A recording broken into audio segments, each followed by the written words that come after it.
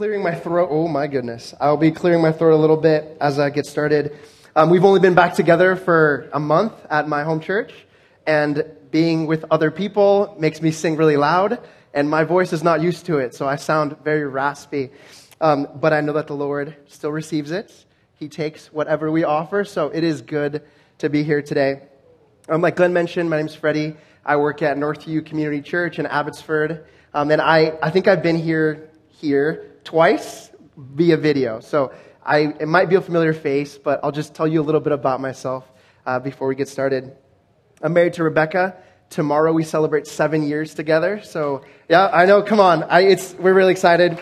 And we have one baby. We have one little boy, 4 months old. He was born this last March. So they did not join me. They did not really want to be part of the commute, and that's fair. That's fair. I understand that. I was a little disappointed. My son doesn't want to listen to my preaching, but he's little. He has a whole life ahead of him. My wife, Rebecca, is from the prairies. Right? She's from the Lethbridge area. If you're familiar with Canadian geography, as soon as you cross the mountains, you have just miles of flat, right? And it's the breadbasket of Canada, right? They produce a bunch of stuff. And we visit every single summer. Like we love our family. Family's a huge value, both for my wife and for myself. So that's one of the things that brought us together. We always go every summer, visit our family. If you've ever been to Alberta in like April, it's beautiful. Like everything is blooming and you're like, I could live here. And then you go 2 months later and you're like, everything is dead. It is perpetually brown. And I'm a brown dude, so I don't mind the color brown, but the entire, everywhere you look is dead grass, everywhere. And then the wheat is starting to go, the barley's starting to bloom, I guess. So everything is just brown. And after being there for a week and coming home, the experience of, getting close to hope when we're driving or when we fly and we kind of descend into the valley and you look out the window and green. Everywhere you look, it's just... And it's not just one green. It's not monochromatic. There's shades of green. All kinds of green. And mountains and water everywhere. And you look at it and you were like, God made this. Wow. And then you look out again. You're like, wow. God made this. And this is the world affected by sin. It'll still be better than this. And you look at it and you're amazed. And, you turn to the people next to you, and they're like, wow, it is beautiful here. And then you get home, and you forget that, right? Or you tell, people who have been here the whole time, and they're like, no, it's good to have you back. Yes, we still have mountains. Yes, we still have trees, right? Familiarity breeds contempt. And if not contempt, then indifference. That happens to us as we live in beautiful BC, right? One of the most beautiful places in Canada, maybe on earth. I'm not even from here originally, so I'm unwilling to give you that accolade, but it's growing on me. My point is you look at this beautiful province and you're taken aback after you've been away for a while. I think the scriptures are no different. I think there are things that Christian people hear or Christian people read and they interact with them and they think, yes, amen, true, good. And then we forget. And some of those things are worth repeating. Today, I want to talk about one very simple idea. That the songs we sung this morning, that the scriptures themselves scream out at us. All people owe God. All people owe God. Well, the text for today is out of Mark 12. It's a very small story. It's 5 verses. These 5 verses bring up this point in a way that is so clear. And I wanted to share it with you this morning. So Mark 12, starting in verse 13. And they, so the religious leaders in the time of Jesus, sent to Jesus, some of the Pharisees and some of the Herodians to trap him in his talk. And they came and said to him, Teacher, we know that you are true and do not care about anyone's opinions, for you are not swayed by appearances, but truly teach, is it lawful to pay taxes to Caesar or not? Should we pay them or should we not? But knowing their hypocrisy, he said to them, Why put me to the test? Bring me a denarius and let me look at it. They brought one. And he said to them, Whose likeness and inscription is this? They said to him, Caesar's. And Jesus said that these famous words, Render to Caesar the things that are Caesar's, and to God the things that are God's. And they marveled at him. Right, so we're jumping into Mark 12. I want to give you kind of the literary context. Right, Mark is 16 chapters. We're jumping in at verse 12. Jesus has finally gotten to Jerusalem. He's been ministering for 3 years. So this guy's been running around for 3 years doing incredible things, right? Preaching to people, casting out demons, healing people. And the consistent thing over and over again is that he keeps making comments, he keeps doing things that only God can do. And there's an inevitable showdown between Jewish religious authorities and Jesus as they keep kind of running into each other. And at first, it's kind of snide remarks or whispers to each other. But as the book progresses, as Mark's story unfolds, more and more we see this conflict showing up. And he finally, in Mark 11, he finally gets to Jerusalem. And the last few chapters are him going at it with these religious leaders. He's in the city. He's amongst the crowds. People have gathered to him. And it's a showdown. It's throwdown time. It didn't instantly go there. Jesus wasn't the kind of guy to go 0 to 100, right? So as they're together, he starts being confronted far more openly than before. There's a great story here kind of in Mark 11, which I want to read for you. In Mark 11, they came to Jerusalem again. So Jesus would habitually go there and then go back out to the wilderness. As Jesus and his disciples came again to Jerusalem, and as he was walking in the temple, the chief priests and the scribes and the elders came to him, and they said, "By what authority are you doing these things? Or who gave you this authority to do them?" And Jesus said to them, "I will ask you one question. Answer me, and I will tell you by what authority I do these things. Was the baptism of John from heaven or from man? Answer me." And they discussed it with one another, saying, "If we say from man, or if we say from heaven, he will say, then why did you not believe him? But shall we say from man?" For they were afraid of the people, for they all held that John was really a prophet. They answered Jesus, "We do not know." And Jesus said to them, "Neither will I tell you by what authority." The reason I share you this story is because that was kind of the fundamental conflict. Like, Jesus had said some things and done some things that implied or directly stated that he had the authority of God, that he was speaking for God. And the religious authorities rejected that. So one of them is wrong. They're mutually exclusive. And inevitably, because they hold contrasting opinions, they're going to keep butting heads. And in our passage, we get to one of the best interactions because Jesus clearly teaches what he came to show all people. So as these people kind of keep interacting with him, keep butting heads, the Pharisees and the Herodians, two groups of people, gather together and they hatch a scheme.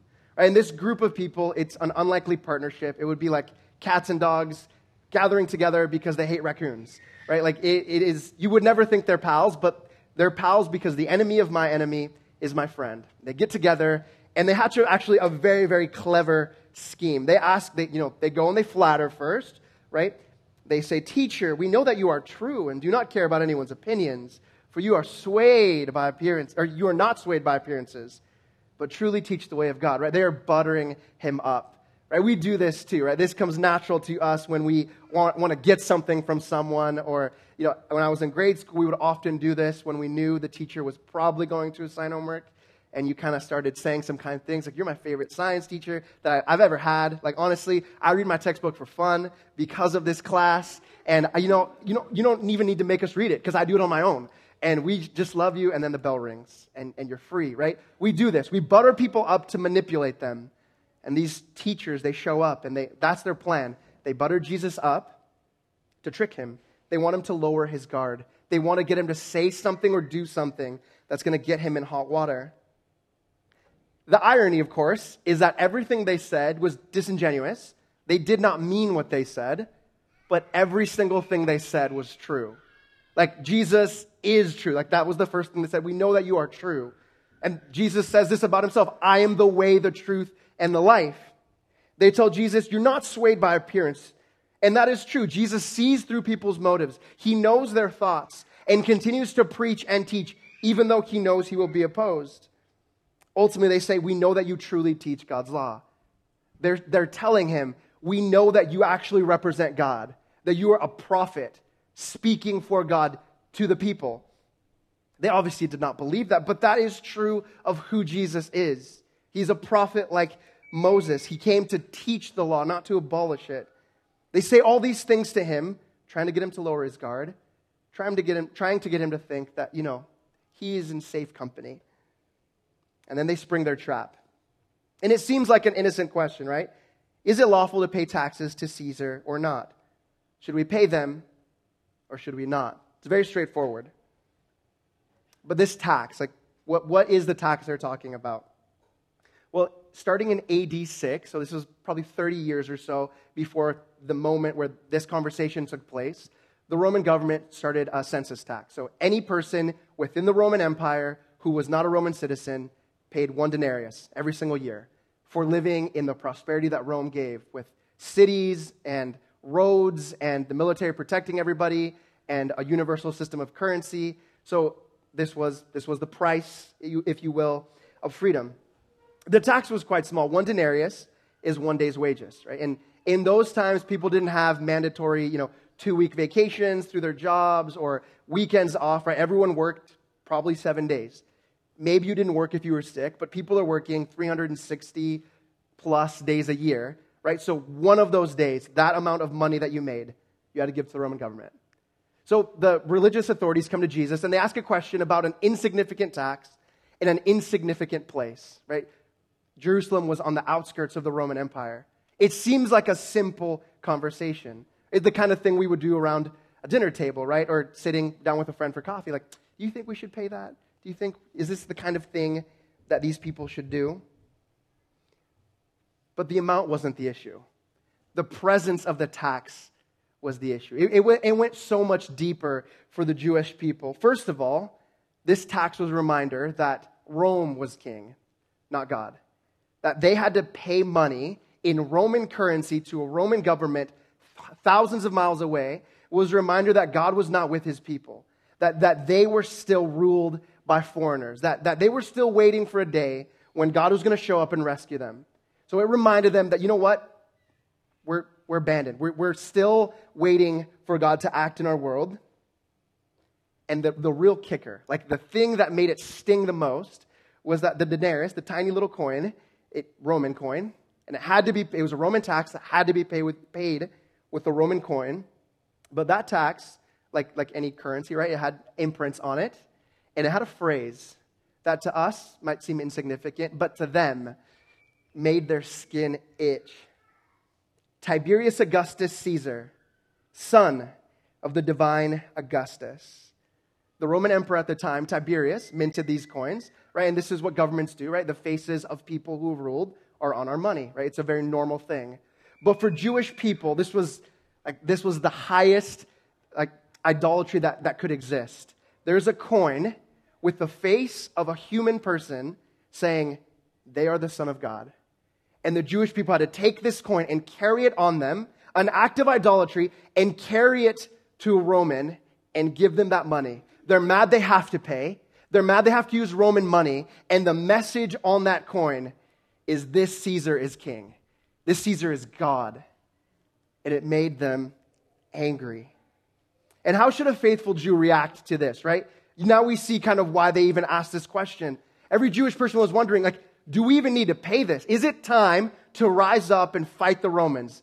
We shouldn't have to do this. Right? They wanted to burn Roman flags, right? It's time to rebel, Jesus. And now we see the trap.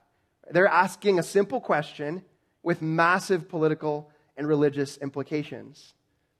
And Jesus sees their trap. Jesus sees what they are up to. He's in the middle of a landmine field, and they just need him to step. Doesn't matter which way he goes, there's going to be problems. So Jesus is stuck, right? If he answers on one hand, pay the tax. You know what? It's the law. We submit to the government. Pay the tax. The people will hate him. Jewish people will be like, but we thought you were like a prophet from God. We thought that actually you could be like the next king. And we've been following you for 3 years because we think you're the guy. And when you have an opportunity to step up and say, let's get the Romans out of here. God has returned. I'm his spokesperson. Let's rise up. You turn it down. You say pay the tax like it's not a big deal. Encouraging idolatry. There's no way that Jesus could be the Messiah. There's no way that the people will continue to follow him. So Jesus can't say pay the tax. If Jesus says don't pay the tax, he is openly defied the Roman government. Every single person who hears him is going to think he is advocating for rebellion. And the Romans will hear of it, and they will arrest him and crucify him. So he will be killed on one hand, discredited on the other hand. No matter which way Jesus goes, he's in a gotcha moment. He's hooped. Take one step, boom. Take one step, boom. So how does Jesus get out of this dilemma? Right? Because it truly is a dilemma. There is no dodging this one. They've asked the question. If he avoids it, he's a coward. If he answers, no matter which way he goes, there will be problems.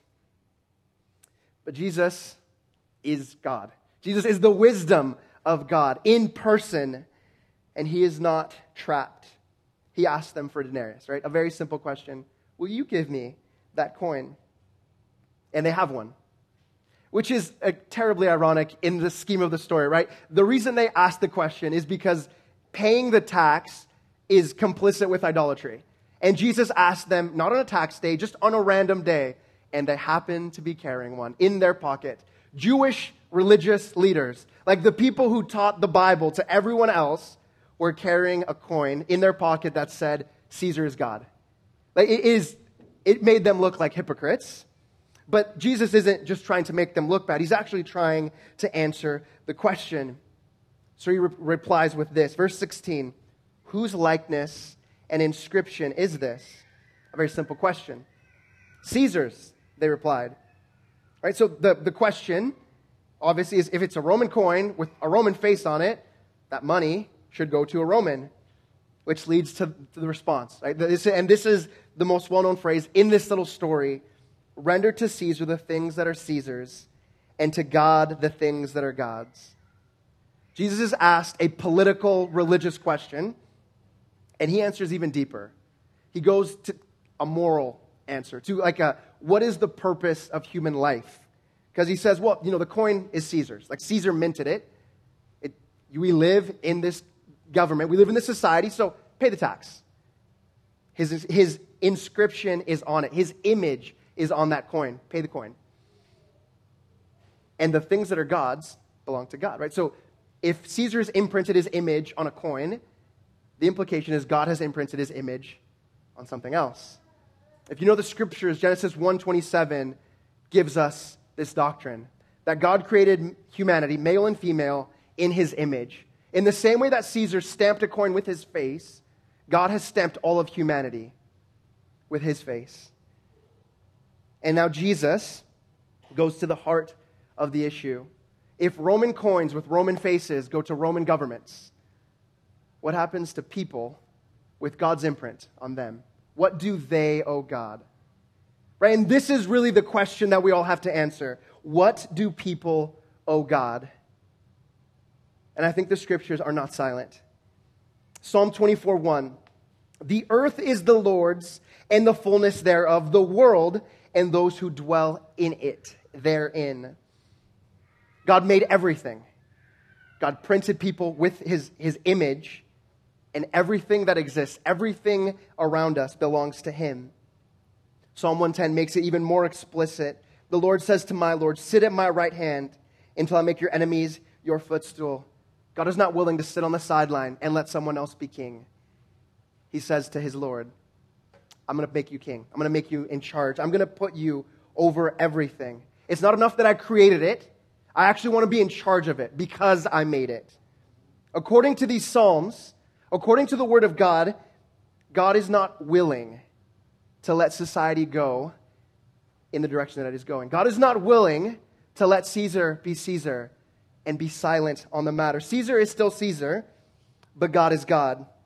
The question of government is superseded by the question of where people's ultimate allegiance is. And at the ultimate allegiance, everyone owes God. And I want to be more specific. Everyone owes God loyalty and praise. Loyalty and praise. I think this is not a hard concept to grasp. Like we naturally do this when we are around someone who creates something beautiful. Right? So if you were around Bill Gates, right, the guy who founded Microsoft, who put personal computers in people's homes for the first time in human history. Or Steve Jobs when he was around, when people are around him, like the guy who made the phones that everyone has in their pockets, or laptops that you can find at every college dorm campus across the world. Or Elon Musk, the guy who founded Tesla, where you see those shiny cars driving everywhere in the HOV/electric lane. When you're around those people, what tends to be the reaction of normal people like us when we're around them, these creators? What do we do? You made an amazing product. Can I get a picture with you? I love what you do. We praise them. It flows naturally from us. What the scriptures teach is that God made everything. God made us. And as we live in beautiful BC and we look around, the beauty of the world is much greater than a shiny car or a glass phone. And what is that God owed? What does that Creator deserve for making everything? Praise. All people should give God praise. What the Bible calls worship, right, is a Christian term, right? But it's trying to communicate this idea that we thank God for making everything. He made it beautiful. It did not have to be that way. God made people like you and me, all kinds of people, all shapes and sizes, all colors, both sexes. God made all of that. What does that God deserve? Praise. What the Bible calls worship. And the failure to do so, the failure to say, thank you, God, for this world. Thank you, God, for making everything. The failure to praise God, we can call sin. It's rebellion. God made it. God made you, put His image on you, deserves your praise for making you, for making the world around you. And if you choose not to, the scriptures call that sin. The reality of our world is there are people around us who are not yet Christians. And often we go to them and we say, you should come be a Christian. Like, come follow Jesus. Right? And oftentimes the conversation ends up very quickly at like the way that you live, which is an appropriate conversation to have. Christianity has implications on how you live. But like the very first thing is, who does that person worship? Like, who do they praise? Who do they thank for every single thing that they have? That's the first conversation. And according to this passage, according to the whole witness of scriptures, the answer should be God. God is the person that they should be thanking and they should be praising. And before they can even move to obedience of Him, they have to start there. Thank you, God, for giving me life today. Thank you, God, for this family I have around me, for the country that I live in. Before that person could ever even start to think about obeying God in everything else He commands, they have to obey God in the very first thing that He commands. They have to pay the very first debt they owe. They need to start thanking, praising, worshiping this God. The reality of Christian churches, however, is there's not just people that do not yet believe in Jesus. There's also people who gather with us, either in person or virtually, who believe they are Christians. They have good intentions, and they do the Christian thing, right? They have a Bible, they read it sometimes, they do the church thing, they listen to the right podcasts, maybe Christian radio. But when you ask them, when you're having a conversation with them, and you're sitting there face to face, and you're like, how's it going? The entire conversation is about them. I did this. I had a great work week. And I'm killing it over here. And I can't wait for my vacation where I'm going to go relax because life is fun. And I just want to enjoy myself. And never once in that conversation, a person who claims, I follow God, never once did they acknowledge, thank, praise, say a kind thing about the God who made them. About the God who in that very moment is keeping them alive. What the scriptures teach is all of creation exists because God made it, but is sustained because God keeps it that way. Like the very breath in my lungs right now that allows me to say these things, God is empowering me to do. And Christian people, very quickly, they forget. And they sit in rooms like this, and they think, great message. And they leave and only talk about them. Non-Christians need to start worshiping God. People who believe they're Christians need to continue worshiping God. And ultimately, if you're here and you're like, Freddie, I do that. Like, I try my very best. Like, the very first thing I do every morning, thank you, God, for giving me life. Like, I'm trying, man. Like, it's a little bit more complicated than that when I talk to a real person who is this far apart on worldviews. And I, like, try to get the conversation there, and it's super, super hard. I know it is. I'm in the same place. I talk to non-Christian people, and to even get them to the place where I could share the gospel, so difficult. But like the very first thing that I could do in any conversation is at least introduce the idea of God. Thank God that I got to see you today. Thank God that my baby is healthy and I'm celebrating 7 years of marriage with my wife. God has blessed us so richly. They're like, whoa, like Freddie, like you asked her out, right? I'm like, no, yeah, I totally did. But I didn't have to meet her. If my life goes a little different, I never leave the U.S. If my life goes a little different, I come to Canada and, on the mission trip I met her on, we never really connect. And I find someone else at Bible college. Or fine, we get together, but because we're different people and we're both self-centered, just things don't go great. And we separate. This thing that I worked for, I can focus on me, or I can still introduce the idea that God gave it to me. We can do this in every single conversation, at every single opportunity. We can thank God for everything we have. And this is the point of this passage. It goes deeper than that, and there's so much more that we could talk about. If government is here and God is here, there's so much more we could talk about. But like the very first thing, the primacy is that God is owed our worship. The songs we sang this morning, we should be singing all the time.